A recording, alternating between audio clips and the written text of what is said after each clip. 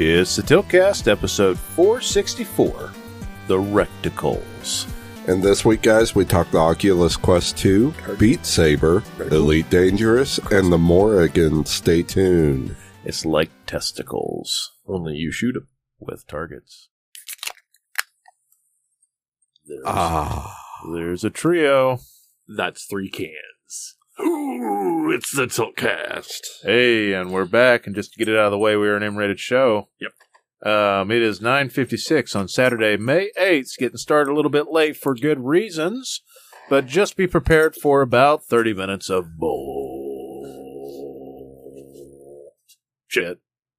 Some games, some news. Might be a little bit... Well, we got some things and stuff to talk about today.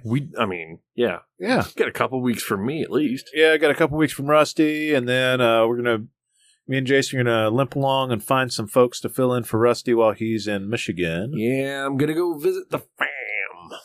So, things are going to get a little bit interesting around here. I'm just going to call in some favors and get some other folks on the show. Get a couple voices on here outside of mine. Yeah.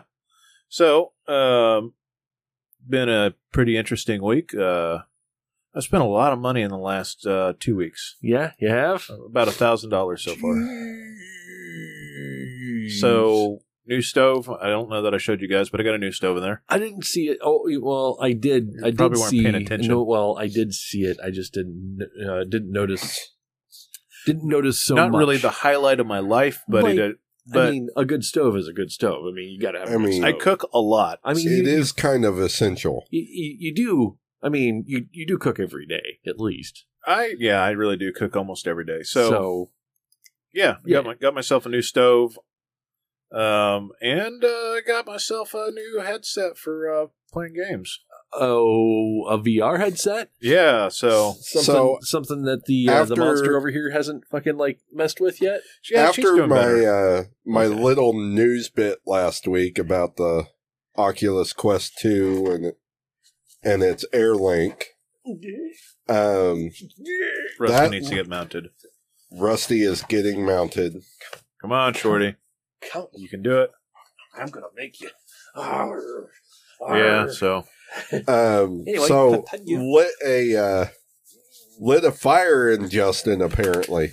I can tell you, and I was even telling Jessa this today, I always feel like I have to justify my purchases even though I don't with her. And I was like, yeah, so I got a VR headset. She's like, aren't those real expensive? And I was like, yeah, they are. I was telling her, I was like, yeah, saving up for the Vive, and it's kind of explaining what that is. And I was like, but it's the premium headset. It's got finger tracking, but it's like $1,000. And I kind of thought I was going to get it after I got married. So, or I was going to hope for make a rich friend and invite him to the wedding. And put it on my registry, right? Right. So that didn't have to happen. What happened is we started talking about the Quest 2 last week, and I realized how inexpensive it was. And honestly, for the low price of $299 plus tax, that's not bad. No, and that is not bad at all for VR. And really, the regular Rift, only has a slight advantage with tracking.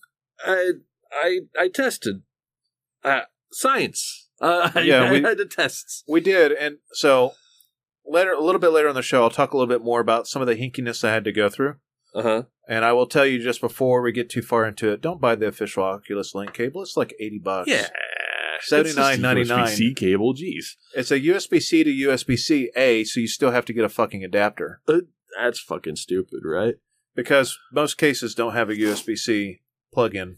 Well, most newer cases do, and a lot of the newer video cards, if you can get your hands on them, have a USB-C connection. I didn't check. VR. Maybe the 3080 has one, but I don't know if the one that you got did. But some of them, did you specifically look at mine and say, "Does it have a USB-C?" No, I just don't think the Zotac has the VR.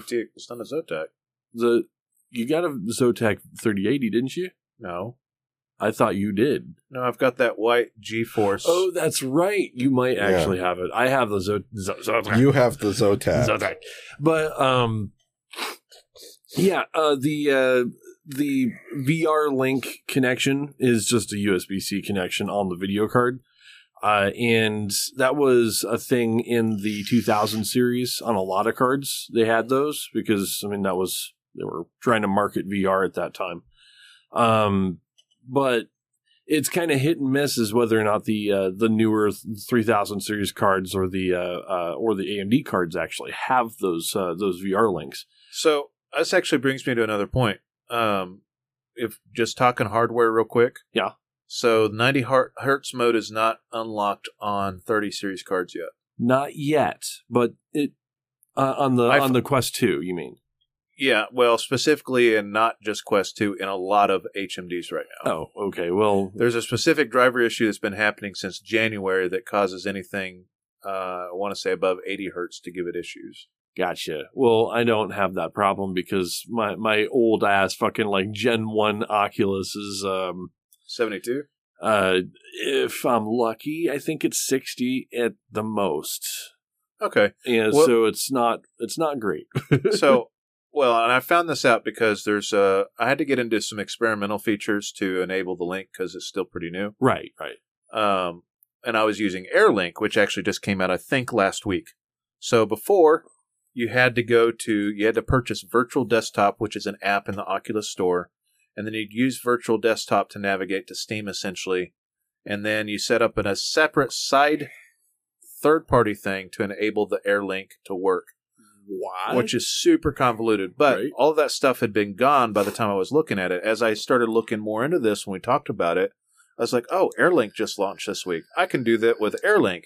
And then I looked into AirLink and I was like, okay, well, it's got a 200 megabit bit rate limit on it, and then you can increase it through the experimental features with a 6 gigahertz router, but I don't have a 6 gigahertz router. Right, because that's not a standard router. Correct. And so that was not going to be an option, but the Link cable was, and then I looked at the Link cable and I was like, $79.99 for a cable? Yeah. There has to be another way. No. You can get it for $18.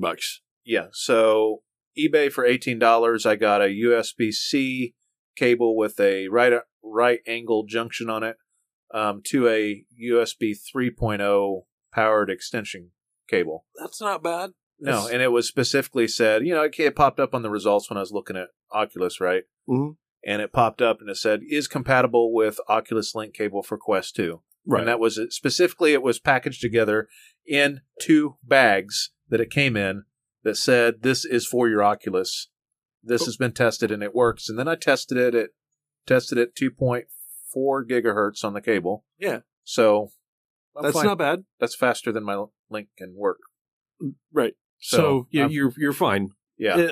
Yeah. So anyways, yeah, like all the things, right, we're working just fine. I know that if you're looking at other cables, another one that was recommended through 3 YouTube videos I watched is something called Blue Kiwi, which is another one that you can get on Amazon for fairly inexpensive. Yeah. We're talking $20-ish.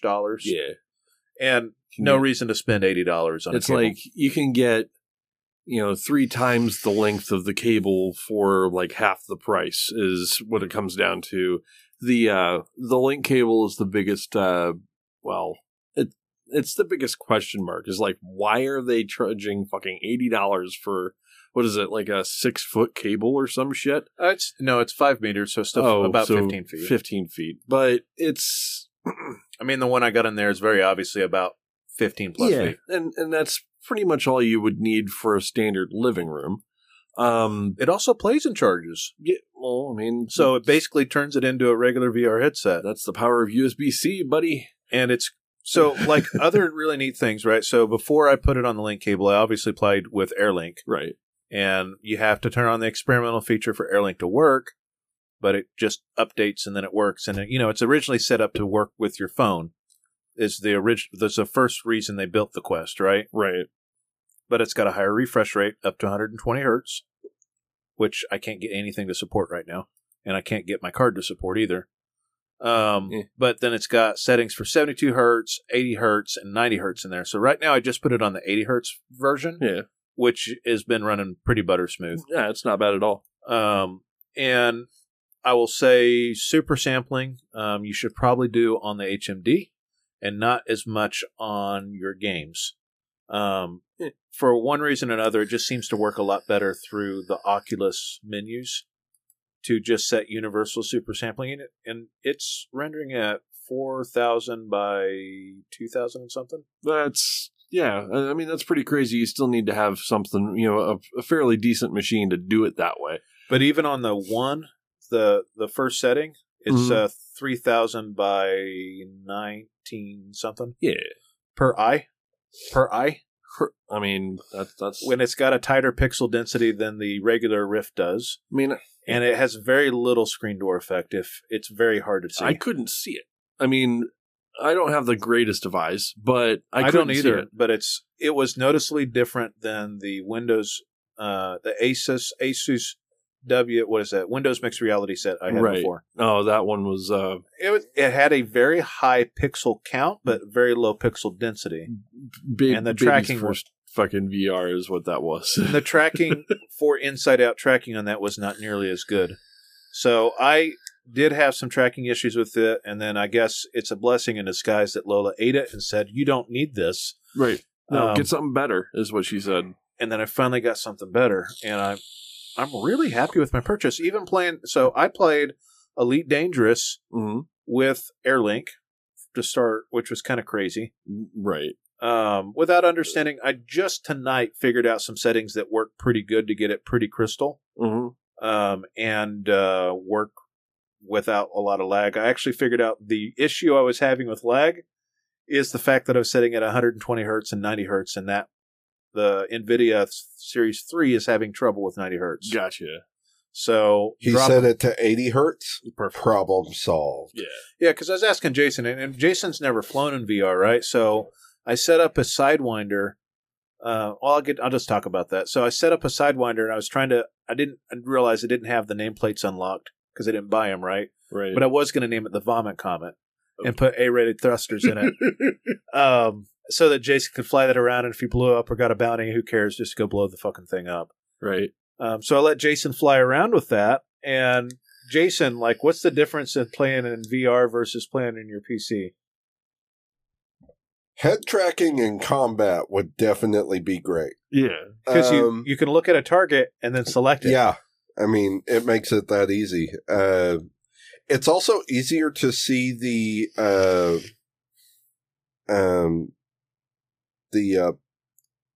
cursors for the hard points. Okay. When your hard points are active. You mean the cursors, the crosshairs, reticles. The reticles. Yeah, there we go. Wow. The words, man. The words. Words. The recticles. Hey, it's my bedtime. it's my normal bedtime. This is just after breakfast for me. I can only say that for this week, though. The reticle's definitely easier to see. But it floats everything in a weird place. But it floats everything. Yeah. Which took a minute to get used to. Yeah. I definitely like being able to navigate all the different HUDs. Yeah, because you've got just the left with screen. Head look. Left screen, then the comm panel up and to the left, and then the bottom panel down between your legs. I think it's really nice to reorient yourself just by looking out your side window, because when you have it on PC, right, you're forward facing all the time until you hit head look, and it's really hard to hit head look while you're flying, because when you hit head look, one of your sticks, there's a lot of people who don't have a HOTAS, right? So a lot of people use a controller, Rusty. Yeah, I'm sorry. It's okay. A lot of people use a controller, and so you hit a button for head look, right? It's usually the select button on the controller. And then I got to use my right stick to look around, which means I have no thrusters while I'm looking around. Right. But now you have all the thrusters, and you just look around, and it's easy. Yeah. You're like, oh, they flew above me. Okay, I'm just going to look up and to the right and see where they went. Now I can get back on target a lot easier. And then seeing your smoke trails and seeing where everything's at. Yep. Well, and actually just being able to, as you're approaching a ship, even if you're at full throttle and you know you're going past them, being able to track their position just with a head look. Oh yeah.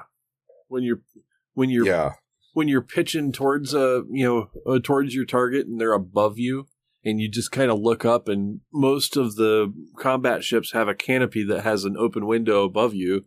so you can kind of look up and see your target and then be able to correct your pitch properly. I'm sorry, I'm using a HOTAS motion with my hand because He has one.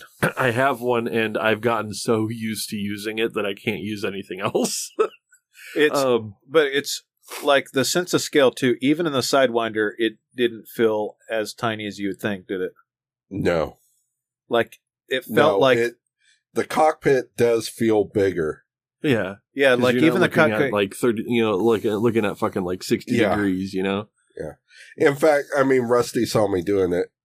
I couldn't help myself. I was like looking around the chair at the rest of the cockpit or the bridge behind him, like me. there was going to be something behind him.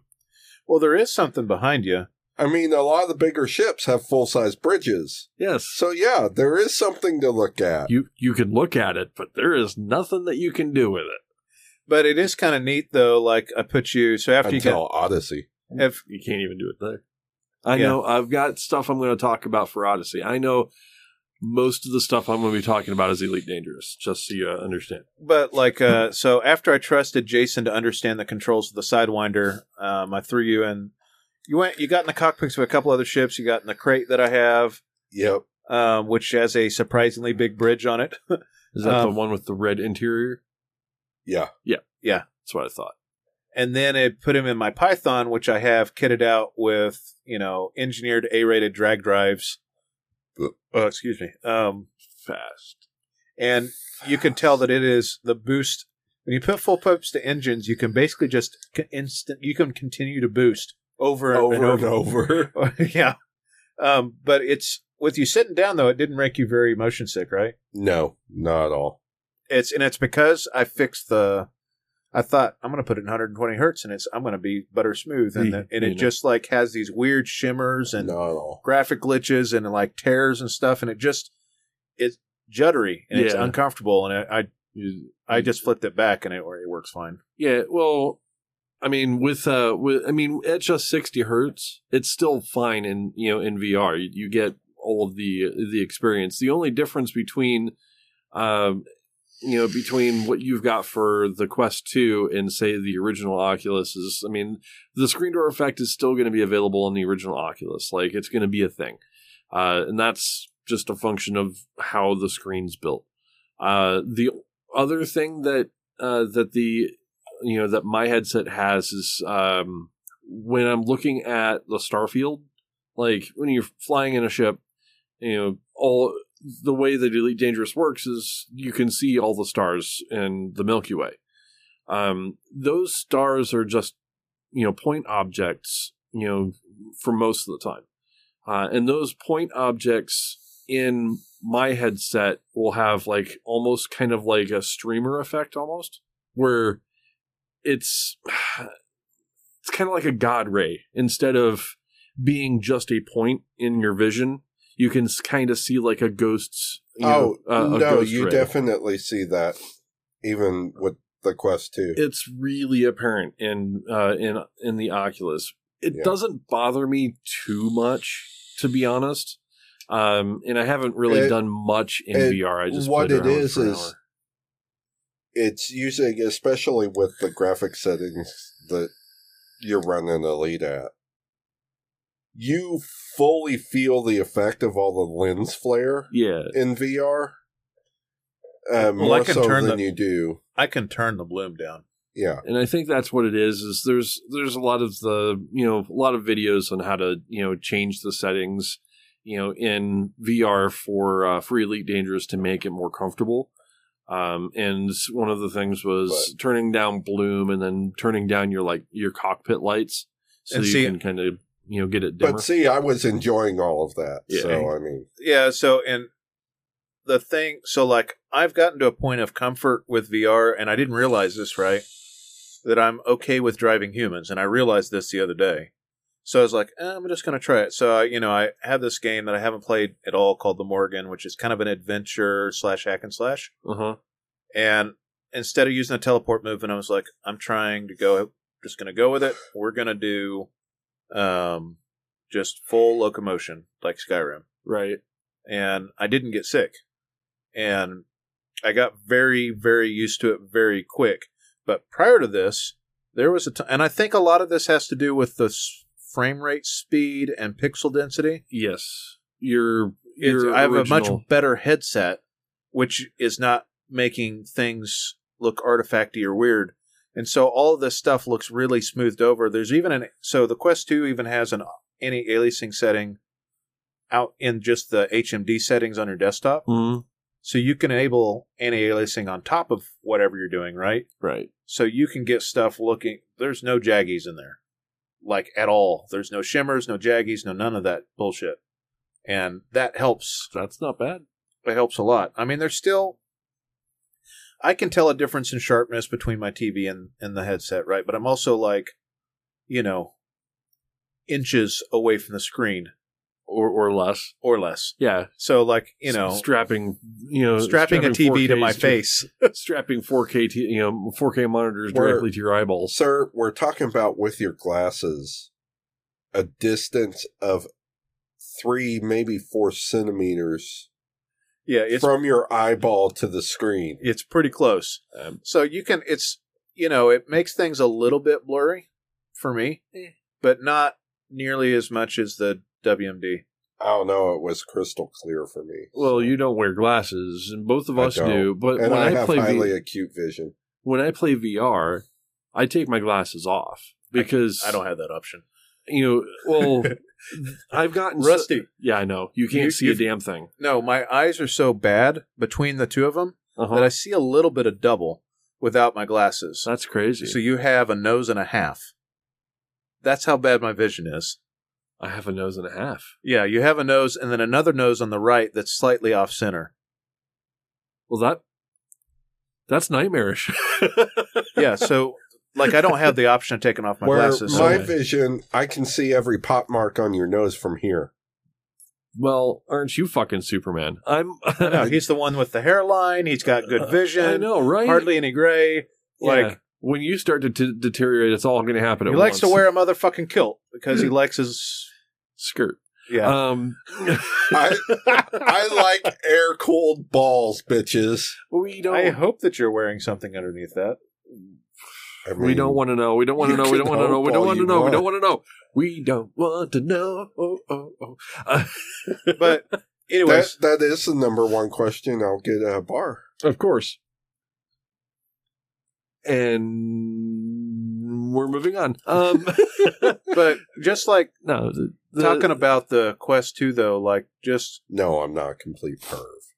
The motion and everything that's on. I guess so derailed. The head tracking is good.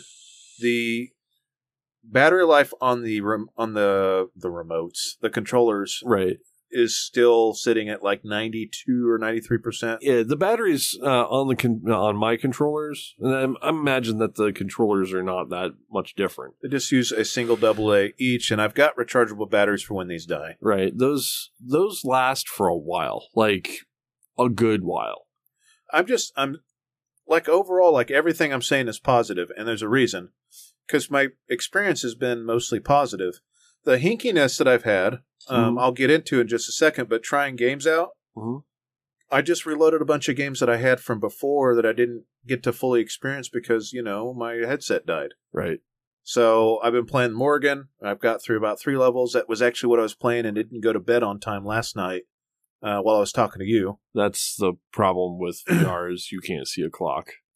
I need to figure out, so there's an experimental feature where it's called a wristwatch, so that I can see a clock. You can also flip to your desktop from inside VR and look. Yeah, but that requires buttons. Yeah.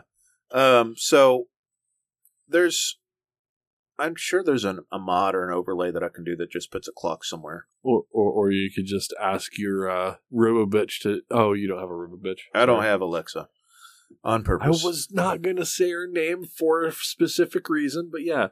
Sorry, guys. My RoboBitch was my alarm clock when I was using it. So, hey Alexa, you bitch. So, but I'll hit them for you guys. But yeah, I mean, the games that I like in VR, I do like stuff that is a VR experience, and I do like games that are, I like dungeon crawlers a lot, and so like I am looking at potentially buying one more game, but I want to actually finish a game or two before I buy another. Yeah. So Morgan's one. The Morgan is one of the ones I'm going to finish. It's kind of, I say Minecraft style, and it's like low poly on the pixel count, but it does a lot of things with lighting effects to make it look really good. And I've been fighting some skeletons and things like that. I've got Skyrim VR, but I don't want to jump into a really long form experience right now. Right. And I'd want to mod it and do a bunch of that shit. How many fucking times have you played Skyrim? So, I'm backburnering Skyrim, but Saints and Sinners is one I plan on getting, and then Half-Life Alyx before the summer's out is another one I'm going to get. Yeah. I'm waiting for a VR sale is what I am. Yeah, and you'll probably get one in the summer. Yeah, like right next month I feel like there'll be one. Yeah. But, I like Fruit Ninja a lot. I know Rusty doesn't, but the tracking in that is really good. That was one of the things that I was trying for tracking, was dicking around with cutting fruit. Also playing over AirPlay. Yeah, I did. I tried some experiments before I got the link cable, which I got yesterday. Mm-hmm. I went in the backyard with AirPlay and played some Beat Saber in my backyard. I mean, whenever you want to just walk outside and play Beat Saber. Yeah, I did have to set a guardian boundary out there to do that. But it's really, really, really fucking easy. I mean, you just draw a circle around yourself, because that's your boundary. Right. And it does this crazy thing. So it's got a camera that you can see out of, which looks really weird, thermal, black and white thing. But there's a feature in there that lets you set, when you cross the boundary, then it takes you back into the black and white world, as I call it. Right. The in-between world. The in-between world. And then when you get back in, then it goes back to your game. It's kind of useful for, like, when I was playing Elite and I wanted to, like, just get just check to see where the dog's at. I'd just lean my head back. I'm trying to lean, and I can't do that talking to the microphone. Right. I'd lean my chair back outside of the boundary and then look to see where Lola was at or what she was doing, and then just lean back in and then get back in space. I kind of did that a couple times, just looking around, and ended up looking at your ceiling. Yeah, it's really weird what it does. But it that feature is nice. You can also double tap the side of the headset to put it in black and white mode, so you can see where your controllers are at or something like that without taking off the headset. And like I said, it does play in charge. Now, the hinkiness aside, here's some things that you have to do. So in the Oculus files where it installs, you have to go into the developer toolkit to change your bit rate for your link cable. Yeah. And change your pixel density on center. So the way that VR works is for comfort reasons, it sets the pixel count way higher in the middle or in the center of the lenses, right, and then lowers it as it branches out. You can basically turn that all the way off. Okay. Yeah. So that's something I do. And then I change my pixel density on there as far up as was recommended with a couple of different videos. And then I set my bit rate. Depending on the game, some games will work at 500, some will have to work at like 300 for one reason or another. So Carnage Chronicles is another game that I do like, that's a roguelike dungeon crawler. Yep. And it does not like the crazy experimental settings. So setting that one at 72 hertz and setting it at 300 bit rate work the best for me. Okay. For tracking and for this, so it's not like juddering all over the place. Kind of a pain in the dick. That's one of the hinky factors that I've run into, is stuff like that. I'm going to try VR Dungeon Night maybe tomorrow, which is another one that I have that is pretty neat. And then, of course, I'm going to play a lot more Elite Dangerous. So Elite, yes, looks Elite, plays Elite, and yes. Then I've got all the controller settings in a way that you don't have to do anything outside of a controller. Yep. So, and my settings weren't that much different than Jason's. So, I was able to give Jason my controller and let him fly around with the controller. I just had to know where he had the landing gear bound to. Yeah, then I figured everything else out from there. I'll say that, like, one of the things that was that helps with your. Let me tell you, like, the two biggest things that I think. Start off with the classic context, because you hold down the face buttons and then it shows you the other functions. So it pulls up a little, not menu, but little sticker, so you don't have to remember as hard where things are at. And then, of course, you can rebind where things are at with the context sensitive. But if you do that, that makes life way easier. And the other thing is don't bind boost and head look to your thumbsticks. Bind left and right thrust. Left thrust to left thumbstick press. Right thrust to right thumbstick press. And now you can get those. Or if you have an Elite controller, use your paddles. I guess that's what I do. Okay. So you bastard. Yeah, it's if you're okay. It's okay. It's all right. I can't fault you for having extra buttons because I have all of the buttons. I have literally every. I'm starting to say your HOTAS is fucking ridiculous when it comes to buttons. So, but that was what I made work, and I think the majority of Elite players are probably using some kind of controller. I know that a handful of people are crazy and use a mouse and keyboard. I do not understand that. They're unique individuals. I cannot imagine flying with a mouse. I couldn't either. It's just too finicky. Honestly, once you get used to the controller, you can fly pretty damn well with the controller. Yeah. But lateral thrusters are a must, so I absolutely recommend binding left and right thruster to your thumbsticks. And, that's like a day of me dicking around, like on my breaks at work and figuring stuff out, like having thrusters. Now, Mr. Moneybags over here bought a HOTAS, like 4 years ago? About 4 years ago, yeah. And it's been in my closet fucking like covered up so it didn't get any dust on it. But you hooked your HOTAS back up. I did. I hooked up. I said, fuck it. I'm going to play Elite Dangerous. And I said, I already have this fucking HOTAS. Now, there is a massive like hump to get over when you hook up a HOTAS. And that is, you have to rebind everything. And I mean everything.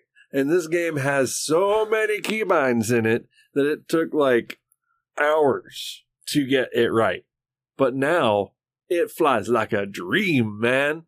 I've got all kinds of fucking things I can do with it, and I can do it all in VR without looking at anything. But you still haven't used your headset. No, I have. Did you use it with the HOTAS? I played it for a couple hours. I was doing some of the courier missions, and because I'm grinding Imperial rank, so I was just doing courier missions, going back and forth between stations. Flying with the so now I know there's a HOTAS shortage because of Flight Sim, but the one you're using is a pretty popular one for Elite, right? It is. It's the X56. HOTAS. It's the Logitech version. There's a Satec version that no longer exists because Logitech bought them out. I was thinking about getting the Satec way back when. Yeah, it's now owned by Logitech, and it's not bad for a HOTAS setup. It's a flight stick and throttle, right? It's a flight stick and throttle is what I picked up. And I think it's normally retails for like $300 or $400 or something like that, which it seems like a lot for a HOTAS. But when you start looking at like the Warthog, where the flight stick alone is like $500, you can go you can go into the stupid range with with the HOTAS stuff. Where with this, the Logitech gives you enough customization options with both the throttle and the stick. I've got. You have more than enough buttons. Oh, yeah. Rusty, can you export the settings? For the config file for that, I can export the custom keybinds for Elite Dangerous. So and I have because when I had an issue a couple days ago where I booted up the game without my controller connected to my PC, and Elite didn't like that because one of my keybinds was still hooked up to the controller and I hadn't moved it away from that yet. And when it didn't see that there was a controller, it got it set me to the base mouse and keyboard, and I thought I had lost my custom keybinds. And I'm like, I don't want to go through another 3 hours worth of fucking, custom keybind setup for this. But as soon as I hooked up the controller, rebooted the game, it was fine. So I was like, I'm going to find where this fucking config file is, and I'm going to save it. I'm going to save it away just so that if I need to put it back in, I got it. And then because I was using somebody, it's like a modified version of somebody else's keybinds, and they did and I guess there's a website that you can go that will allow you to take a picture of the HOTAS and then put in what each keybind is actually, so that you have a visual guide to what button goes where. And I still have that on my desktop, so if I needed to rebind everything, it's a good way of doing it. But yeah, it is extremely nice to have buttons that don't require modifiers. The Steam overlay will let you do it too while you're in the game. Well, kind of. The way that the HOTAS works is it works as a Microsoft controller, and it has it doesn't tell what, a trigger is going to be joy 1, for instance. Whereas one of the toggle switches on the throttle will be like joy 25 or some shit, right? And there isn't a good way to get a idea of what toggle means what number until you really go through it. And that's what really makes the setup for that take so long, is that you need to... No, what I'm saying is once you have it set up, all you gotta do while you're in game is Shift-Tab, go to the controller settings, and export them. Well, like I said, it doesn't see it like the same... It doesn't see it like a normal controller in Steam. So... It's a little bit different. The HOTAS setup is definitely worth it, though. The amount of immersion that you get just from being at playing it on a normal screen with the HOTAS is it's so much better than a controller. I absolutely don't doubt that it's better than a controller. You get finer movements out of it too, because you can set the curve, the actuation curve of the stick, and the throttle, so that you can actually get really fine movements out of it, which makes flying just it's just way better. The options that I get, like you were talking about head look, right? And without the VR, I didn't have a head look option. I had it available on a little analog stick on the flight stick itself, but my analog stick on there is actually not working correctly, so it always leans to the right.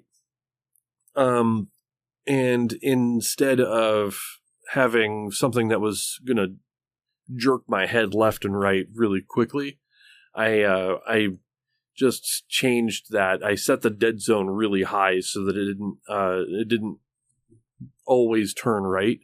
I have to move the stick all the way to the right to actually get it to go, which works well for SRV steering. So I was doing it that way.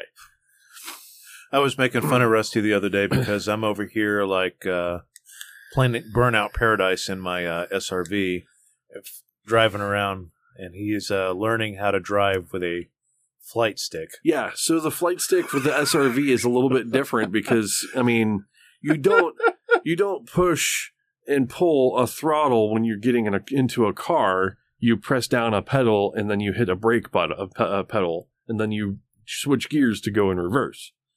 Well, I'm using a knob on the throttle that has a forward and back and like a dead zone in the middle, so I can move it forward and then go back. Go. So your left reverse. hand is still gas. So my left hand is still moving is still controlling the speed, and my right hand uses the little analog stick that doesn't work so great for head look. It works perfectly fine for driving.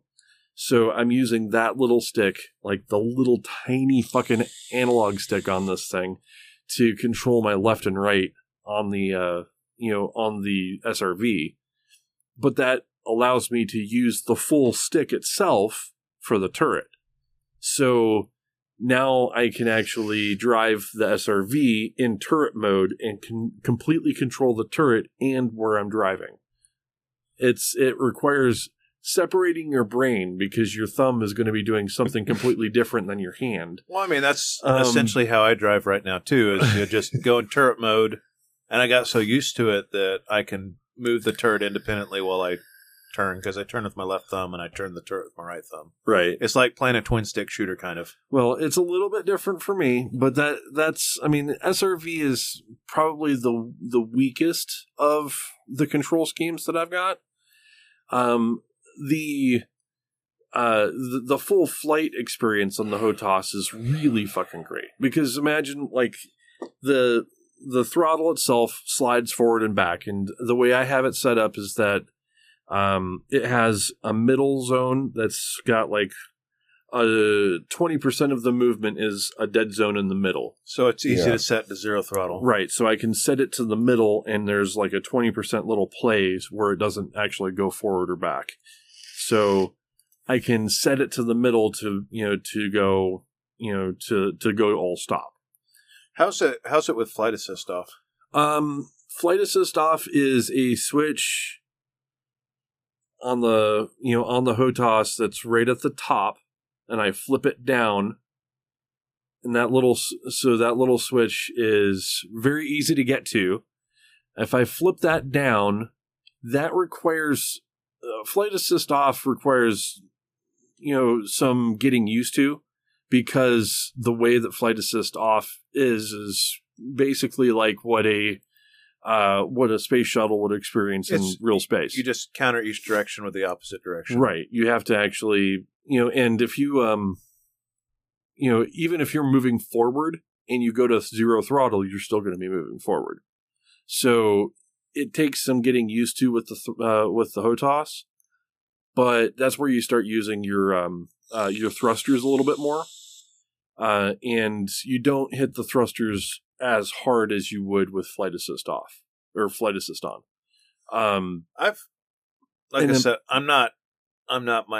don't feel like I'm as good a pilot as I was before yet, but I've gotten to the point where me and Rusty played a lot and talked in Steam quite a bit over the last week and a half. Yeah.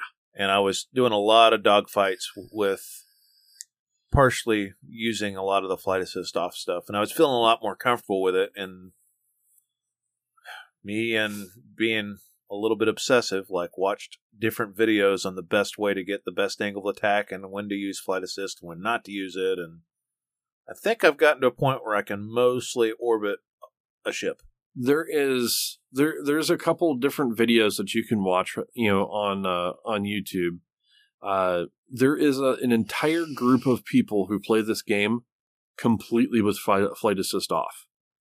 Well, I've found that some of the people that have like the higher kill counts, the people that feel like they're really good with PvP, use it very selectively. Oh. And so they use it for getting in better positions, and then reuse flight assist to get a little bit more stable movement for better aim control, basically. Yeah, the biggest thing that most people will experience when they turn flight assist off for the first time is they lose control of their ship. They just start spinning all over the place. Right. So, you end up just like cartwheeling through space because you're overcorrecting all the time. This video I was watching, there was a guy that's, that does like a flight assist off boot camp video where, all he recommends is you get into a Sidewinder. Just your fucking. Is this the guy that tells you to go orbit asteroids? No, this guy wants you to fuck around with space stations first. So, those space station that has like the habitat ring that goes around? Yeah. That habitat ring has there's a couple different, points of speed for the habitat ring. Like there's an inner and an outer ring.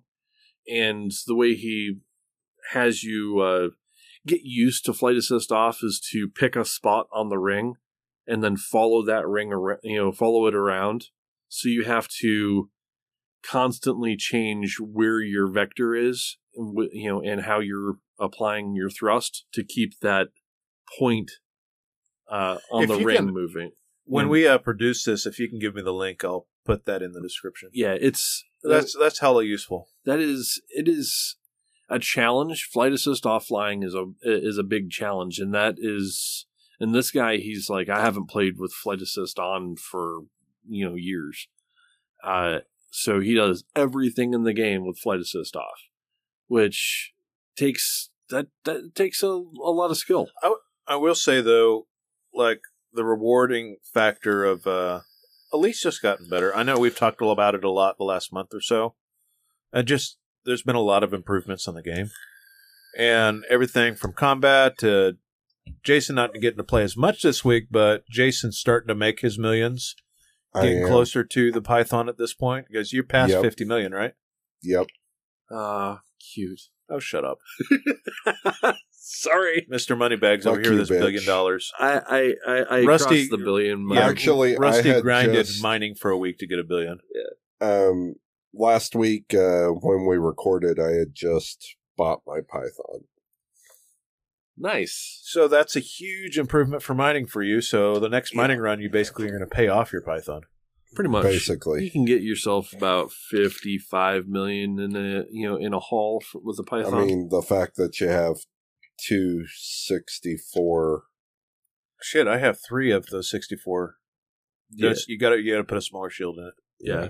Without getting into all the minutia for those that don't play Elite. Yeah, it's highly customizable. It scratches the same itch that we all experienced when we were playing BattleTech, because you can switch out modules, kind of change out things, kind of min-max and tweak your ship instead of Pokemech, it's Pokeship. Yeah, it's a little harder to get those ships, I'd say.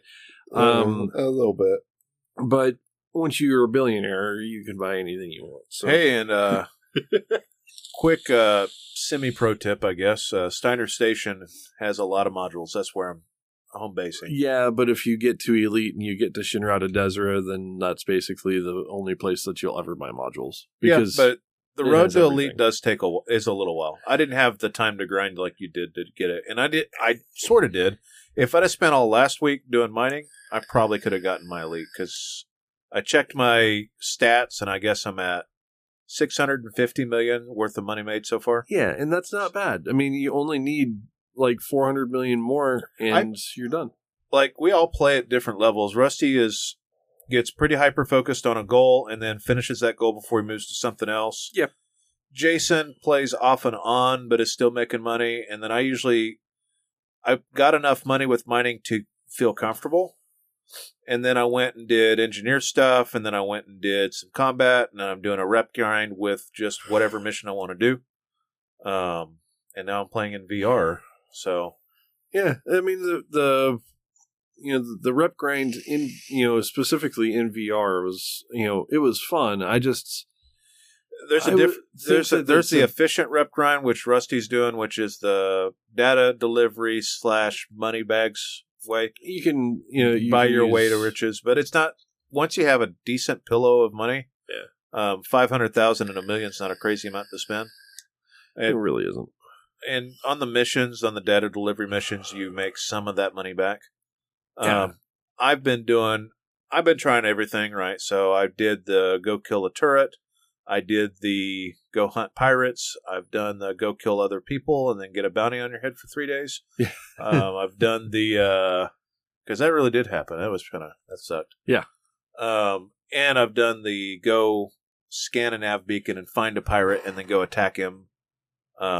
And then realize that they're rated elite and that you need the help of the cops to fix the situation, the space cops. Yeah. So, but all elite things aside, have either of you played any other games? Well, before we get into that, I do want to finish. So with the Quest 2... Oh, thank you. Rusty tested something. Yeah. The biggest things that I wanted to test with the Quest 2, because I mean, I overspent for my setup for the Oculus because I had issues with tracking. And how many cameras do you have right now? I have 4. And the original Oculus doesn't officially support 4. And he had to buy a USB expansion card to make it work. And how many cables do you have plugged in? Because each one of those cameras requires a cable, right? Right. So those cameras require a cable, and I have 2 extension cables for the back USBs. I had to buy a USB card, a PCI card for my setup. The first card wouldn't work because the amount of power that I needed to run the back cables and the extensions were it wasn't enough for that. So I needed to buy like a server grade fucking USB expansion card with its own controllers, which was $100 by itself. So basically, it came down to the whole setup costing well over $1,000. $60 for the cameras, a bunch of money for cables, a bunch of money for not to mention a couple hours worth of hiding USB extension cables, and I still have cables everywhere, and I'm threading an HDMI cable and a USB cable through a goddamn mesh sleeve.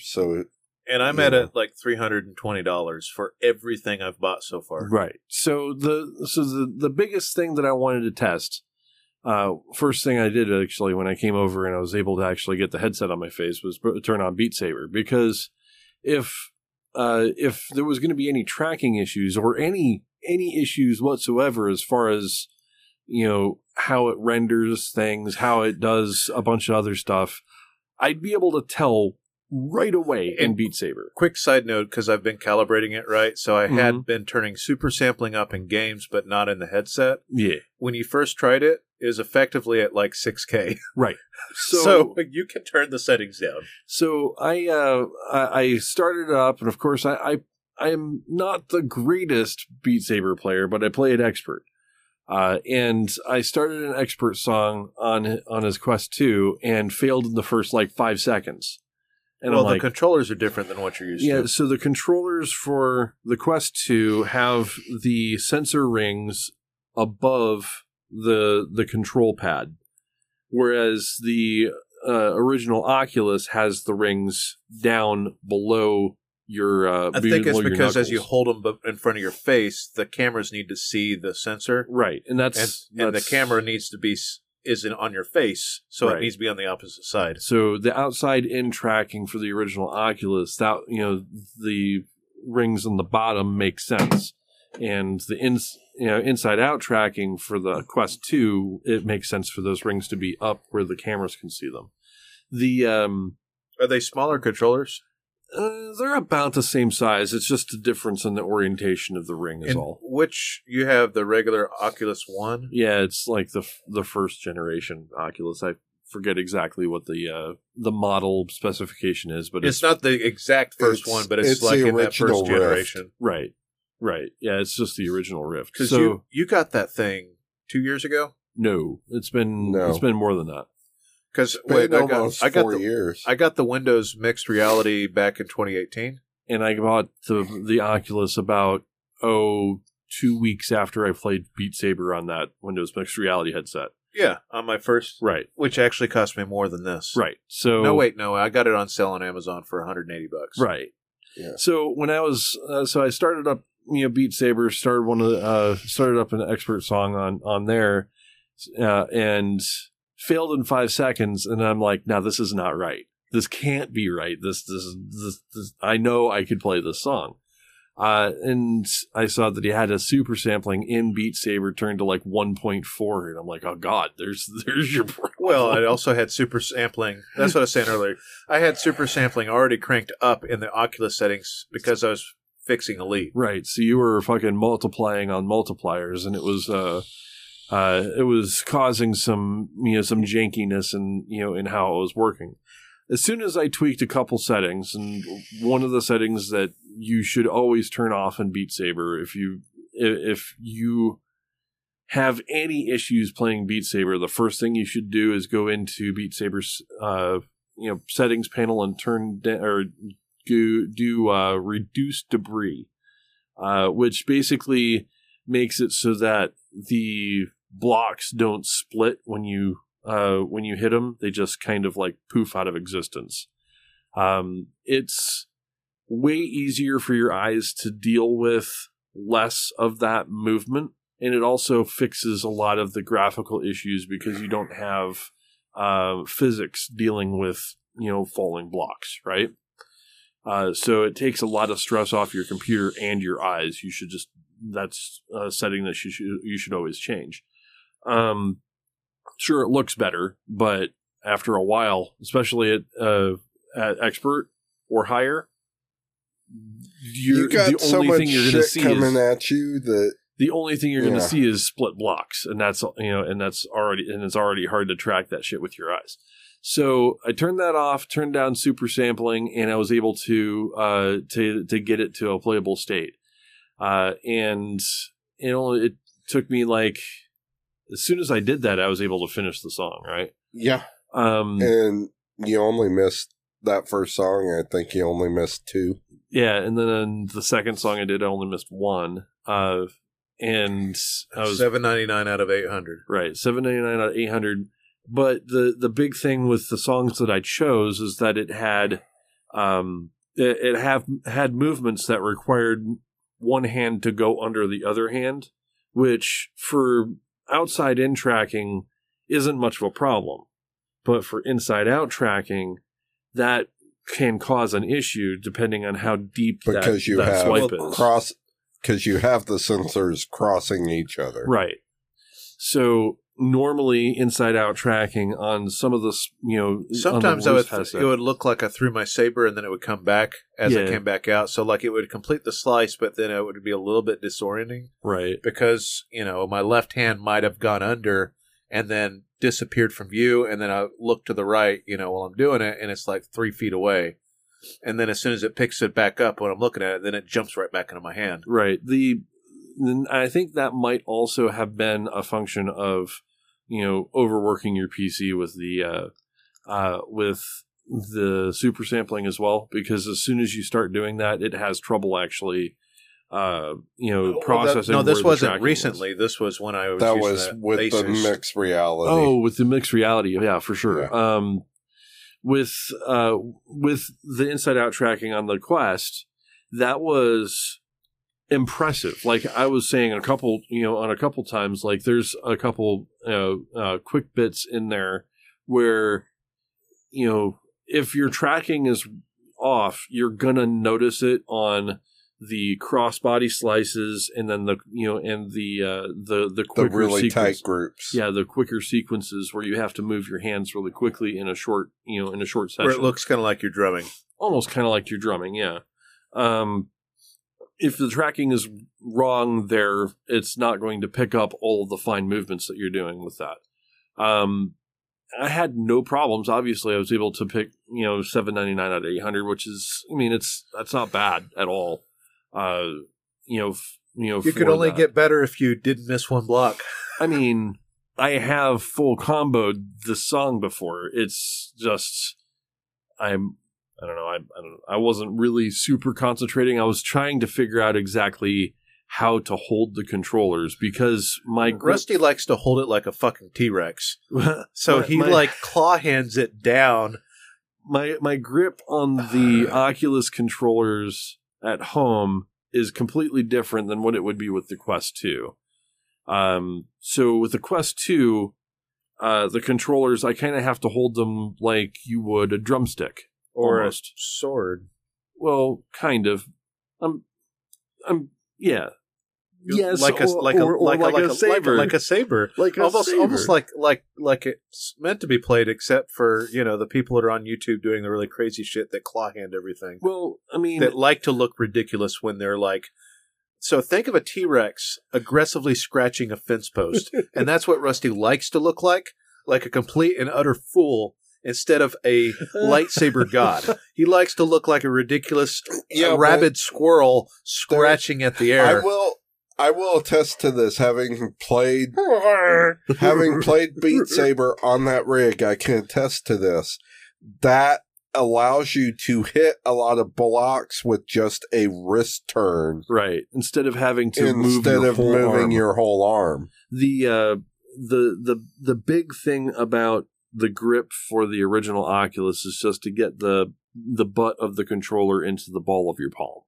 That's, I mean, however you want to hold the controller, as long as you're not covering up the sensor lights, you know, getting it to that point makes it so that you have, you know, more control specifically for your out swipes. So I'm actually holding my hands out in front of me like I am fucking a T-Rex, right? But I know that it's more efficient. I know that I'm used to playing, well, I can play some light drums, right? And so me having it feel more like a drumstick, not in French grip, but in like whatever standard grip is. Standard grip, yeah. Is to me more natural because I balance it between my thumb and my index finger, right, and let it wobble a little bit when I'm doing it. Most of the weight of the controller when I'm holding it at home on the original Oculus is sitting into the ball of my palm, and I'm controlling it more with my index finger. So I've got the index finger kind of wedged in between the round part on the top of the controller and the ring, and that allows me to kind of pivot off of that for outward swipes and, you know, angled down swipes. Tiger Claw. And I mean, it really does make a difference in how Tiger. Fuck you. It makes a difference in how you play. And it, you know, if you haven't tried a different grip, I mean, there's you can go online. There's a lot of people that, you know, that do this shit at a much higher level than me that, you know, can suggest different grips for different controllers. I mean, literally different strokes for different folks, but really. But I know the claw grip is the preferred grip of the people like a Super Saiyan that game. Yeah, well, I mean, I'm not a Super Saiyan. I am still a fat ass, and I still have lots of mass to move. But I'm able to actually play that game at a decent level. So after playing it with Inside Out tracking on the Quest 2 versus that, it's not bad. I was actually saying during the level, I'm like, that's impressive. That was, you know, and this is coming from the most critical person in the room by a factor of 2 on anything. When it comes to tracking on, you know, in VR, the biggest immersion breaker for me, especially if it's a game that requires your controllers to be very accurate. A tracking issue, you know, like in Beat Saber, will ruin the experience of a level. And I did not have any issues after adjusting my grip and fixing some of the graphic settings. It was able to actually pick up all of the fine movements that I expected and didn't do anything weird like throw the fucking saber off to the left or whatever, you know? So if I had reviewed this 2 weeks ago where AirLink was broken, you had to use virtual desktop and a bunch of other stuff, I'd have given like a three Tiltcast T's, I guess. I don't know. The Star program. Right where I'm at right now, I'm giving it there's a lot of things, right? So I'm giving it a 5 for value. Oh yeah, for sure. Because I was going to get an index, and I'm not. It doesn't have hand tracking, but whatever. Well, it does. I'm giving it for tracking, I'm giving it a 4. For visual fidelity, I'm giving it like a 4.7 because literally the only thing you can get that looks better right now is that Pimax or an index, and the index is questionable. There's an HP version of a Windows Mixed Reality headset that has higher resolution in the eyes, but then you'd have to use Windows Mixed Reality. You have to actually fuck around with that a little bit more, and you have to use the beta Windows Mixed Reality software. And a lot of the games, so I'll tell you from using Mixed Reality. Oh yeah, that's the reverb. Yeah. There's a lot of extra settings and custom controller settings that you have to do to get it to work right with Steam, and I had to do all of that stuff before, and it's a pain in the ass. Because this is Oculus branded product, It works. You got Oculus and Vive, which are the two major players on Steam. Yeah. And this is way more inexpensive than a Vive Well, the or Index. the software suite for Oculus, no matter, if you just turn your brain off to the fact that you have to have a Facebook account, the software suite for Oculus, as far as getting it set up and making the tweaks that like you were doing for the bit rate, there is accessible. I mean, Yeah, it's not like it's not overly hard to do. Well, for if the you look- hinkiness of setting it up with this. So with the cable and then figuring out the bitrate thing, which wasn't a standard setting, you had to go into the toolkit to figure out. Right. At At least it had a toolkit. Yeah, That's but the it has thing. all of that. So that knocks it down to about a 3.75 on that part of it. So like overall, like I'm giving it about a 4.5. Oh, the other thing that is a little bit trash is the headset. The head strap is a little bit trash. And I bought a piece of rubber that fits on the back of your head like a weird suction cup that holds it differently. right. For about $17 on Amazon that was highly recommended by a couple of different YouTubers. It made a fairly substantial difference. Another thing it has that's standard is a glasses spacer, which is a huge deal for me. Oh yeah, for sure. And I can get different face plates as I want to as well, but the glasses spacer giving you another 1/4 inch for your glasses was a huge thing. Now, that does leave a little bit of space where your nose is at, which I'm actually okay with. There are a couple of times that I don't want to go into the alternate reality mode where I can't see or hear anything. So I'm okay with that. Doesn't have the over-the-ear headphones, right? Yeah. But it has a headphone jack on it that you could just plug in for earbuds or whatever else. I was telling Rusty, my head's hot because I was wearing my big-ass cans Yeah, you need to over the top of that. You need to get fucking like these kind of earbuds, like the I've got over the some ear. somewhere. I just didn't want to dig around with it. But you're right, though. I mean, that is the one thing I'll say about it, and I'd probably give the headset a 3 on this, is that it is awful heavy Front heavy. on the front of your face with the standard strap as it is. No, the fabric strap sucks. That was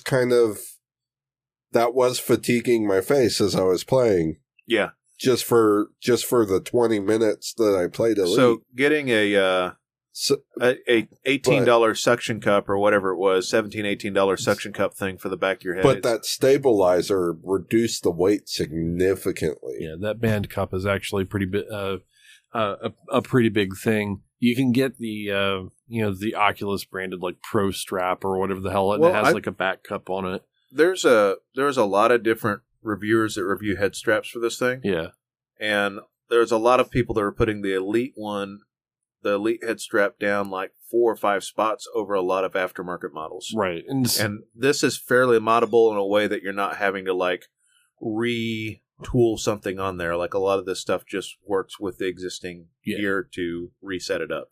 Yeah, I mean, I've had to do my fair share of funky shit with my with my headset. You had to do that damn funky ass wire repair for Oh yeah, I mean the original Oculus has a fairly well known issue where that they fixed with the Rift 2. Right, but I mean I'm not going to buy a new fucking headset for it. But the original Rift comes with basically like headphones built into the strap. But it's powered through a ribbon cable that goes all the way around the back of your head. Well, as you're putting it on, you're stretching that ribbon cable. That ribbon cable, and after a while, it gets fatigued and breaks. Well, what that means is that the left speaker dies. So the only way to get sound in the left speaker after that is to modify an old beat up fucking piece of cable that that I just harvested from a dead pair of earbuds and connect it to the connector on the left ear post or the right ear post and wrapped it around the back and connected it to the left ear post, and that gave me stereo sound. but that means I've got an extra cable that I've got taped to the back of my fucking my strap, and that was the cables in these earbuds. The gauge of the wire is kind of tiny. Yeah, you gotta get out the tweezers. And I don't have the greatest of eyesight, so I had to get the magnifying glass out to make sure that I was stripping it properly, and I had to wrap like three strands of copper around a post that was maybe like a millimeter tall, and then try to press that into the contact point on the on the thing, and then screw it with a plastic screw. It was a pain in the dick. I think all of this goes to say, like, I think Oculus is in a good space with this. Yeah. And it's a really reasonable space. They've learned their lessons on their previous versions, that's for sure. And just, like I said, I mean, it's not that expensive to get a third-party USB-C to regular USB-powered USB 3 extension cable. Yeah. And plug that sucker in, because I'm not having really any issue with that. And it plays and charges. So heavy play on that is about 2 hours before it starts to die. Which ain't bad for something that will pair with your fucking phone. Yeah, and you can and just there take it is anywhere. no, unless you are playing mobile, there's no real reason to get anything bigger than the 64 gig. Yeah, I mean, if I'm literally storing nothing on it right now. Yeah, if you take it with you for VR, like who would take VR with Well, them? no, we're going to move to the news section soon, but the it has that same fidelity on the mobile store. Nice. Okay. It struggles with the same fidelity through AirLink because it's a lower bit rate. But the thing that it does differently, instead of just struggling with graphics and tearing, is it just lowers the visual fidelity to make sure that it has a high refresh rate. Okay. And it's got built-in anti-aliasing, so it just smooths out the edges and your stuff looks less defined so that you can play it without getting sick. So it's possible to load Beat Saber directly onto the headset, have no other connection, and be able to play it in your in your front yard. Yeah, I mean, I told you, I went to my backyard. But you were using AirPlay. Using AirPlay in my backyard, and it says have no obstructions, but like I guess it was seeing it through the window or something. I guess. And I was playing it at night because I didn't want to be somebody to peek over my fence and be like, what the fuck is that guy doing? So I was playing it at night, and I had the back porch light on as Lola was taking a dump, and I was playing Beat Saber. The inside-out tracking actually works better in well-lit rooms also, by the way. That's I've got a lamp that I turn on. Right. But anyways, I digress. Quest 2, that's the best VR.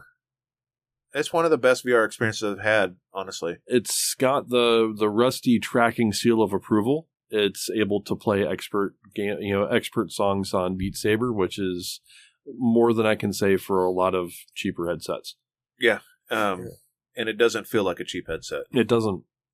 As soon as you put the back cup on, that fabric strap is really ass. But it's functional, but only barely.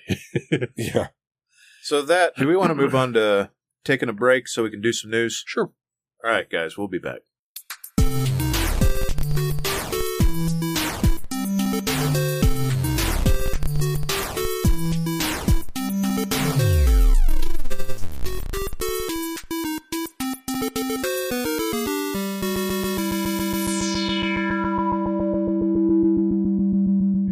And we're back. Yeah. So, man, we were talking all kinds of shit. Mostly bullshit. Bullshit. Yeah, but how much we love VR now. Right. Well, we never didn't like VR. Yeah. I stopped playing it, and then Rusty's been mostly just playing Beat Saber. That's all I do. That's all I play. And I just stopped playing it because I didn't have the ability. And Lola is used to be pretty hard to keep track of and make sure she's not doing something. No. And now, I mean, she still does a couple of things. But she's got a routine now. Yeah, she's got a routine. She's got to go to the kiddos' room and sniff her rug and the dirty laundry I refuse to touch. and jump up on the bed, get under the covers, and then get out of there, and then like do some head rubs on the rug, and then get out. And occasionally she puts a paw on the back of my neck while I'm in VR. Oh, that's nice. And then licks the back of my ears to get my attention. Oh, because she wants pets or she wants to be tucked in. But pretty minor. She's been spoiled since the last time she ate your headset. But she doesn't. I don't have to worry about her chewing on shit she shouldn't. She's grown up. She's not a puppy anymore. No, she's grown up. So that's now I can use VR. That's what I was getting around to. Yeah. Now I can use VR, and I mean, you were playing Beat Saber, and she wasn't fucking with you the whole time. No, she was chewing on her bone in front of you. I was just more worried you were gonna. I wasn't gonna step forward. I think she'd move, to be honest with you. Yeah. I wasn't going to step forward. But, like, when I was playing the Morgan the other night, I was swinging swords and stuff like that, and she just, like, after a while, she's like, you're not fucking paying attention to me. I'm going to go hide under my covers. So, she's not stimulated by the hand movement, which was a big deal. Oh, well, she definitely does get stimulated about what's on the screen sometimes, though.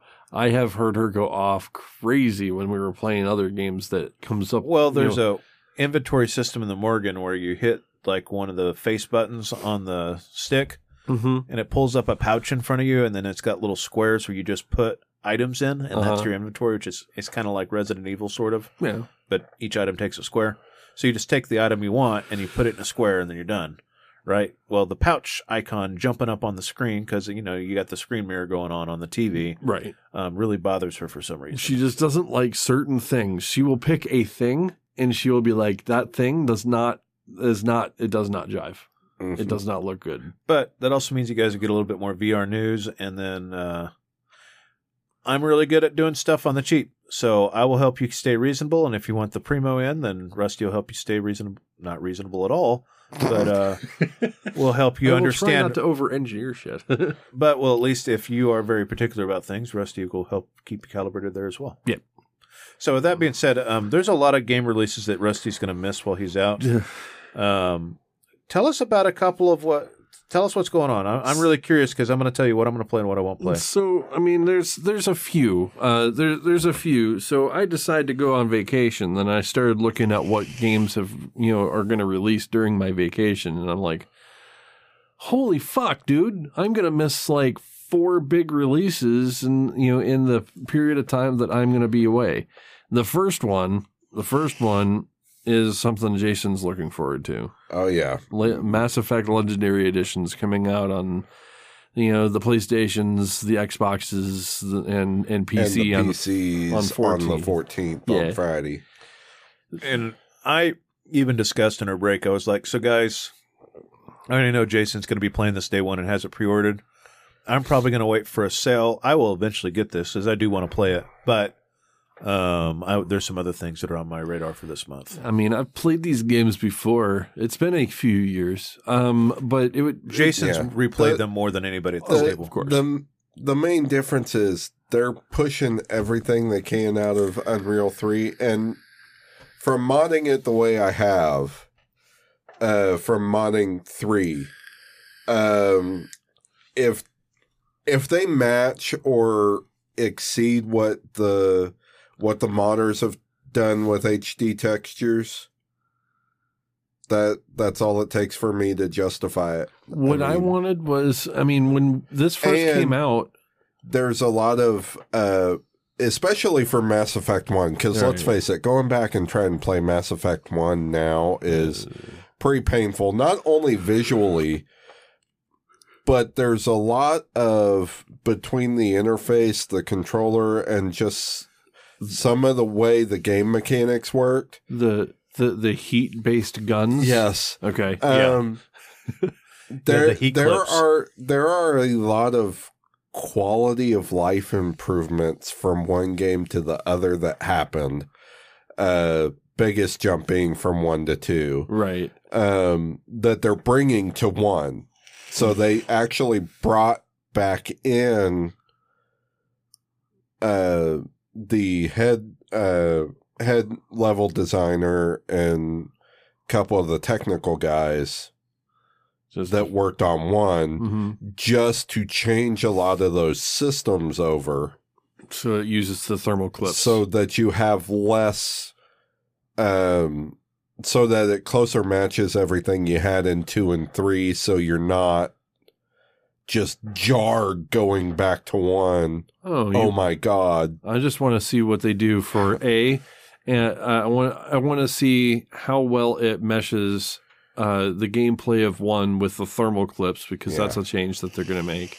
And of course the Mako situations where, I mean, you had to do Mako missions in 1. And of course the meme is, I mean, from back in the day of the Mako kind of like fucking Skyrim walking up a fucking cliff. That is, that's a thing. If that's closer to what you had with the SRV in Andromeda, I'll be happy. Right. I'll be really happy about that. Right. You said SRV, I went directly into Elite Dangerous. But there's also just, like, even just visual quality that even the modders with the HD retextures and whatnot that they put out there, there's a lot of lighting in some of those games that could be vastly improved now. Yeah, and I think they've done that. And from just from the trailers, it looks like that's happened. That will just make that even more worth it. So I haven't played fucking Mass Effect 1 in years and years, and the idea I had was I'm going to play that game. Especially with 1 and 2, there were a lot of scenes you get into where they were really too dark. Oh, yeah. Yeah, well, they were really too dark. I'm going to play this one, this entire collection. I'm going to do it with FemShep this time. So I will be doing a FemShep, because I did, I just did the normal Commander Shepard before, and I was like, oh, well, okay. I'm going to do the FemShep because from what I've heard, it's a better experience. There's definitely different dialogue. That's fine. From what I understand. That's fine. So, I mean, it's fine. It'd be interesting to go back to see, I want to see that stuff in the better quality as well. It'll also make me, as I do my FemShep, I'll care less about keeping what's her face alive. Right. Ashley. Oh yeah. Yeah. But the other thing that you want to look into though is, just look at what you're getting with that. Sure, they're older games, but it's 3 of those games. 3 and for $70. Right. Yeah. It's definitely, if you've never played Mass Effect before. What's the difference between the $60 and $70 version? I don't know. He bought the $70 version. That doesn't surprise me, but it was $69.99 when I bought it. Anyway, and then coming after that, a few short days later, Days Gone is finally coming to PC. Oh, well. I will probably get it on a sale. I want to play it again. Days Gone. That's another zombie game. But I don't want to. Here's the thing. I don't want to play game. Other things again right now. But to expand on this, not only is it coming PC, but it's coming to PC without ray tracing or DLSS. Why? That doesn't make sense. Right? But why? It's just a port. So it's just a straight port of the PS4 version. Well, probably higher resolution. You would think. You would hope. Well, it'll support ultra wide. That's about the only resolution difference. Okay. Well, it's a zombie game. I would never play it anyway. But biker zombie. Right. Yeah, Days Gone is, if you don't have a PlayStation or didn't play it on PlayStation and you kind of wanted to play that game, having it on PC is an option. But I would also like to see some graphical tweaks. Normally, when things go to the PC, you want to see that. I will say something came out that none of us, I don't think, are playing right now. Resident Evil 8 or The Village just came out yesterday. Yeah, that is. It's not that I'm not in the mood for Resident Evil like I used to be. I never have been. No, I really. used to be a fairly big Resident Evil fan, and for whatever reason, I've strayed away from the survival horror thing, or at least that specific style of survival horror. I think it's just gone. It's just been overdone for me. Well, and this one is, I don't think it's zombie, it's vampires and werewolves. Doesn't matter. But looks really good. I watched some gameplay of it. It looked really neat. If you're into it, I feel like a lot of people are saying it's one of the best that's ever been made. And it doesn't feel hyperbolic in that sense. I'm just not in the mood for it. Yeah, from what I understand, it's not very long. Yeah, the completion time for the couple of reviews I saw was about 12 hours. Which is kind of sad. No, well, it depends on what you're going for, right? If you're like me, Rusty, or Jason, we play games for fairly long amounts of time. We try to, at least. And even with replay, 12 hours is not a very long game for anybody at this table. No. In fact, I was bitching that Outer Worlds was less than a 50-hour game. Right. And I'm just, for any kind of RPG experience or even an action experience, I mean, even the Halo campaigns are around that long, and they're mostly multiplayer. Right. So, that's why I was bringing up how long or how much game you're going to get for the Legendary Edition, because it's like 35 hours on average per game. And that's a substantial amount of game. Yep. It's all about game per dollar because we're not made of money. Exactly. And we buy all of our games ourselves, so it's. Yeah. If you don't want to get the $70 version like Jason, there is a version of Mass Effect that is $59.99. That's the one I'll probably be picking up. But yeah, Resident Evil Village is a thing. If that is the thing that you're into, it does look good. It's just not my cup of tea. On the 14th, same day as the Mass Effect Legendary Edition, if you don't want to play Mass Effect right away, you can pick up Subnautica Below Zero because that will be the official launch day for that game. And that game probably is about $30, right? Probably. I don't know. If I had to guess, it'd be $29.99, but I'm not looking at prices at the moment. $29.99. I'm going to look at prices as we go. But that is releasing for the PlayStations, the Xboxes, and PC and Switch. Subnautica is great. Subnautica Below Zero has been kind of piquing my interest for a while. But I didn't buy into the early access for it like I did with the previous game, because the previous game I played through most of it without the story. I didn't look into this, but I wonder if it'll do VR. I didn't look into it either. And I need to try Subnautica in VR again. Oh boy. So that's a game that I probably won't play in VR, just to be completely honest with you. It's a phobia, that's for sure. It's not as bad as arachnophobia, but it's still a thing. I will still play, Subnautica Below Zero. It's a really good, Subnautica's always been a good survival game, and it looks like there's going to be quite a bit more story to it, and exploring that world a little bit more is something I was interested in. I will always do more Subnautica. Like, now that I thought about it, I was like, oh yeah, there's VR support. I need to go underwater. I don't think that would be a good idea for me. Anywho.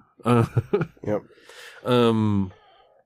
And then the next week is going to be on the 19th. That's going to be Elite Dangerous Odyssey.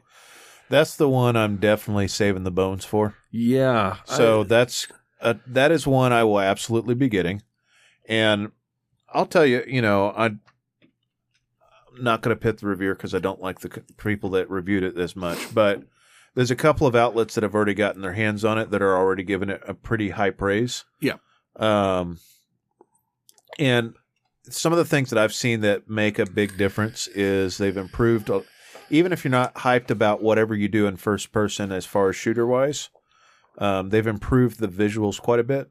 And so things like improved visuals for planets, improved visuals for like actually having rocks and things like that on the ground besides the ones that you run over that do make your SRV do backflips. Oh, yeah. Yeah.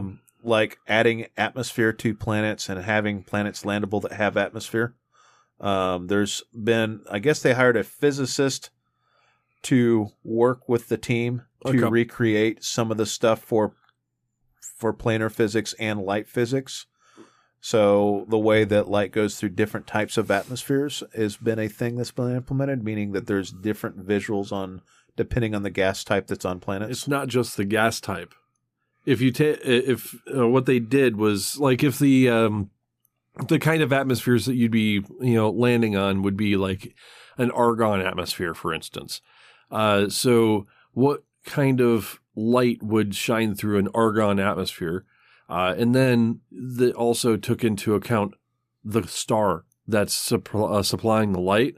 So if it is a blue-white star, for instance, it would have a slightly different tinge to the atmosphere. I didn't realize they went into that kind of granular detail. They went into all of that detail.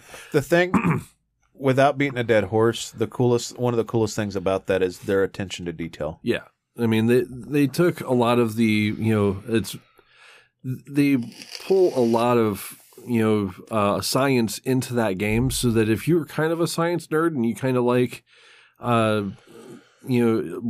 planets and, chemical compositions and things like that, you can actually get a lot of information from playing that game. It's probably one step down from like something like a Universe Sandbox or, something like that. But this, I will be driving humans. I've already decided I will be driving a human in VR. Well, I'm going to give it a go. The big draws for Odyssey, of course, is, space legs. It's basically allowing your commander to, get up out of the cockpit and move around. I heard something like 15,000 new locations. It's going to be a lot of the stuff that you can do on foot. There's going to be like 8 different engineers that you're going to have that's going to be specific to the kind of like space suits that you can have, the kind of weapons, like first person shooter weapons that you can use, things that you're just going to have different things that you can do with while walking around. You can walk around space stations and pick up missions and quests in that way. But you could also stand in the hangar with your ship and actually finally, for the first time ever, see the scale of your ship compared to you as a human. Well, and that was something I saw one reviewer talking about, how their Asp Explorer was about the size of a 747. Oh yeah, or a little bit which is bigger. A small landing pad ship. Yeah, no, that's it's a medium. Still. But yeah, like, I mean, something. I look at my Python and see how big it is. They were saying like the Corvette felt like a Star Destroyer. Yeah, that's the thing. You get into the fucking Corvette and it's a fucking Star Destroyer, and basically, it's kind of allows you to separate your version of you or what you think of as you from the ship itself, and and be able to walk around the ship and see all of the different hard points, like a huge hard point from first-person view on feet looks like, something that would be on a battleship, like fucking large-ass cannons, right? You kind of get a little bit more of an appreciation of exactly how big things are in this game just from being able to see it in first person. That's a big draw. There's a lot of, a lot of positive effects. Of course, the graphical effects is a big thing. But there's still quite a bit of mystery behind it because sure, they had an alpha, and most of the outlets that are reporting on this right now are reporting about what they saw in the alpha. But from what Frontier Development said is that not everything was in the alpha, and you only had a very small portion of space that you could actually explore in the alpha. So there is quite a bit of possibility for, say, new ships. There's quite a possibility for different mission types. They already said that there's like 16 different bases that you didn't get to see in the alpha. That's going to be explorable. 16 different base types that are on planets. So it's going to really diversify what you can do on the planets. And that's going to... and it's all for $39.99. Yeah, for a $40 expansion, I mean, it looks pretty good. Definitely going to pick it up. I mean, obviously, I'm going to pick it up. Not super looking forward to the first-person combat a lot, but the first-person exploring and being able to walk around on worlds is kind of cool. Yeah. So we'll report on that a little bit more. And Justin will probably have a little bit more to say about that here in a couple of weeks. Jason, did you have something? I did have one more. Also coming up is a game I didn't really talk about because I didn't realize that this was coming to PC as well. I thought it was just a mobile game. And that is Wraith the Oblivion Afterlife. Okay. It's set in the world of darkness. Ooh. It's a Amnesia style game. Okay. Not for completely me. In VR. Not for me. So lots of hiding in closets and I can't do full on horror in VR. Dodging things and whatnot. Too much for my brain. You can't do like a Phantasmophobia or whatever. No, I can absolutely do zombies for whatever reason, but you can't do things that reach around your head, your view. I played Resident Evil 7 for the intro and PSVR and in Vive because Trent likes to torture me. Right, of course. And there's a part in that where something gets right up in your face, like right up in the headset, essentially. Right. Couldn't do it. I just pulled the headset off and I was like, Trent, I can't do this. I can't do this. It's like, so, the reviews are pretty much mostly positive. Of course, reviewers who actually played it on Android phones were kind of like, there's some technical glitches and whatnot, right. And I'm sure that solves on the PC. So it would be interesting to play if I had a VR headset. Wink, wink, Rusty. What are you talking about? You could do this vicariously for me. Okay. So you want me to pick up this horrible, horror game and invite you over, huh? Asgard's Wrath is a VR game that I'm still trying to figure out where it's coming out, but it's supposed to be a 40-plus hour VR RPG adventure. Good God. I mean, every time I hear about really long games in VR, it just makes my head hurt. Because, VR is nice and all, but you kind of want to do it in short bursts. It's going to be it looks like it's a Oculus exclusive. It's possible. There's a lot of stuff on the 121 gig download. Jesus Christ. So that's a big game. It promises impressive graphics plus kind of an action RPG, but an RPG that's nonetheless. Oh man, I don't know, man. I'm actually okay with the action RPG stuff that requires you to swing your arms, and that's fine. But for 40 hours, the way that I play games, I wouldn't be able to play that game right straight through. It's not a possibility. So, anyways, the only other game that's going to happen like while I'm out that I'm really watching, and I have been watching forever, is Biomutant.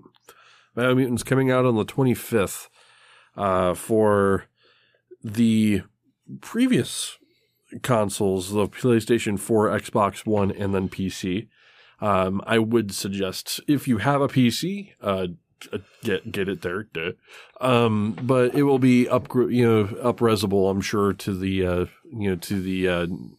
current consoles if you are lucky enough to have one. Well, but there was one other release that was going to happen, I think, immediately after you got back. There is that, but that's immediately after I get back. I'll still be able to buy that like day one, but I'll talk about that next.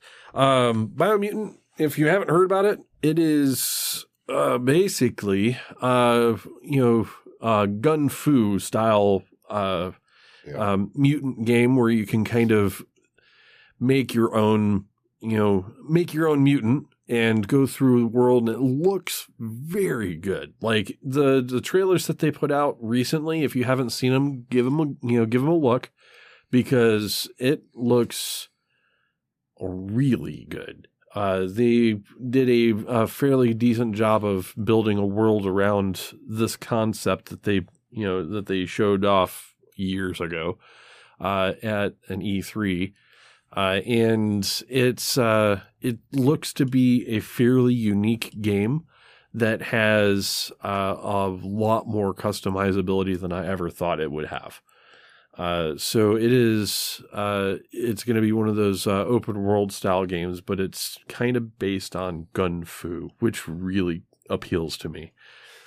I told Rusty originally that I didn't want to play another fur game, even though that I have Gunfire Reborn. Right. But I may take a look at it. But it'll be one of the ones that I look at after you've played it. Yeah, I've already pre-ordered that. I don't normally pre-order games, but I figured this is a game I'm gonna pick up. And while I'm away, at least I can get it to be downloadable. From afar. I will say you've got a new Phoenix Point DLC called Festering Skies coming out the 25th. Nice. Which, again, and a new DLC for Wasteland 3 coming out in, I want to say, June 2nd or 3rd or somewhere in there. Or first week of June. Yep. So there's quite a bit coming out. It's Necromunda is the one that I wanted you to talk about. Right. Necromunda, this would be Hired Gun. And Necromunda Hired Gun is why am I whenever I type in Necromunda, it pulls up the previous game, which wasn't that great. Hired Gun looks to be something kind of came out of nowhere for us, right? It really kind of surprised us. We were talking about 40K games and how they're kind of hit and miss. And this is a Warhammer 40K game, based in a hive city where you're a bounty hunter, off to, kill a bunch of fucking, gangers and mutants and shit like that in the Underhive. It's coming out on June 1st. And it kind of, we only, saw this a couple months ago as far as like, oh, this game is coming out. The trailers that I've seen so far have looked very promising. It reminded us of what we thought Prey 2 was going to be. When the original trailer for Prey 2 came out, and this was the bounty hunter version of Prey. Yep. I was 100% sold on that. Like, I was really looking forward to that game when that came out. Prey 2 was good. It was just 100% different than what we expected. Right. I mean, it was different than the original Prey for sure, but it was just something that's, that hadn't really been done quite right. And I was looking forward to the first person, like, hunting shit down and, doing the whole bounty hunting thing. This looks a little bit more gritty, it looks a lot more like a Bulletstorm almost, as far as the amount of enemies and, the craziness of the gunplay in it. But it, takes into account like the 40K version of guns, which some of those guns are pretty fucking over the top, right? And of course you're going to have Meltagons for sure. There's going to be like all kinds of shit that you can do, but you'll also have a Cyberhound that you will be able to do, and to have as a companion, as you're hunting, but hunting shit down.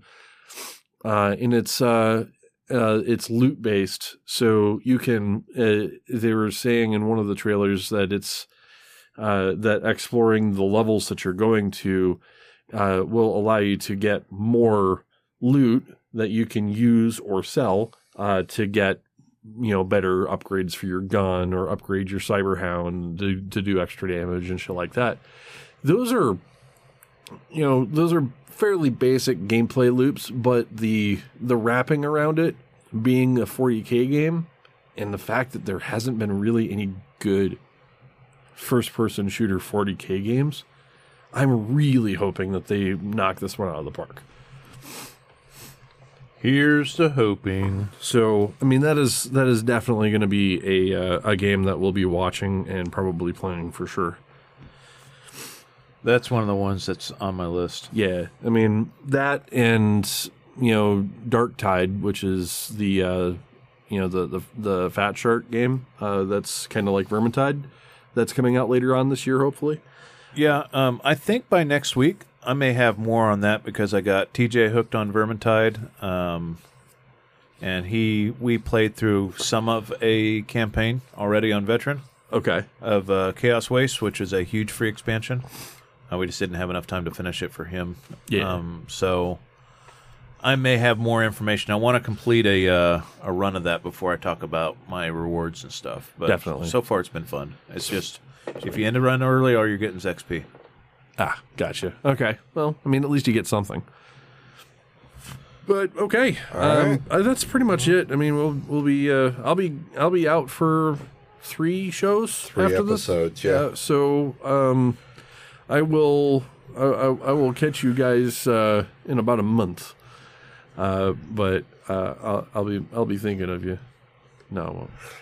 All right. With that, guys, find us at tiltcast.com. Find us on Facebook and twitter.com/tiltcast. Our YouTube channel is youtube.com/therealtiltcast. And search for us on iTunes and Spotify. And you can find some friends of the show. We've got Cabbage, KBG. We've got For the Love of Gaming. We've got NoQuarters.net. And we've got BMFcast.com, bad motherfuckers that they are. Yeah. And TVGP.tv. They do fantastic things. And Backflips. they like Mass Effect. And they do backflips and sidewinders. With that, it's the end of the show. Hit those subscribe buttons. All right. Peace.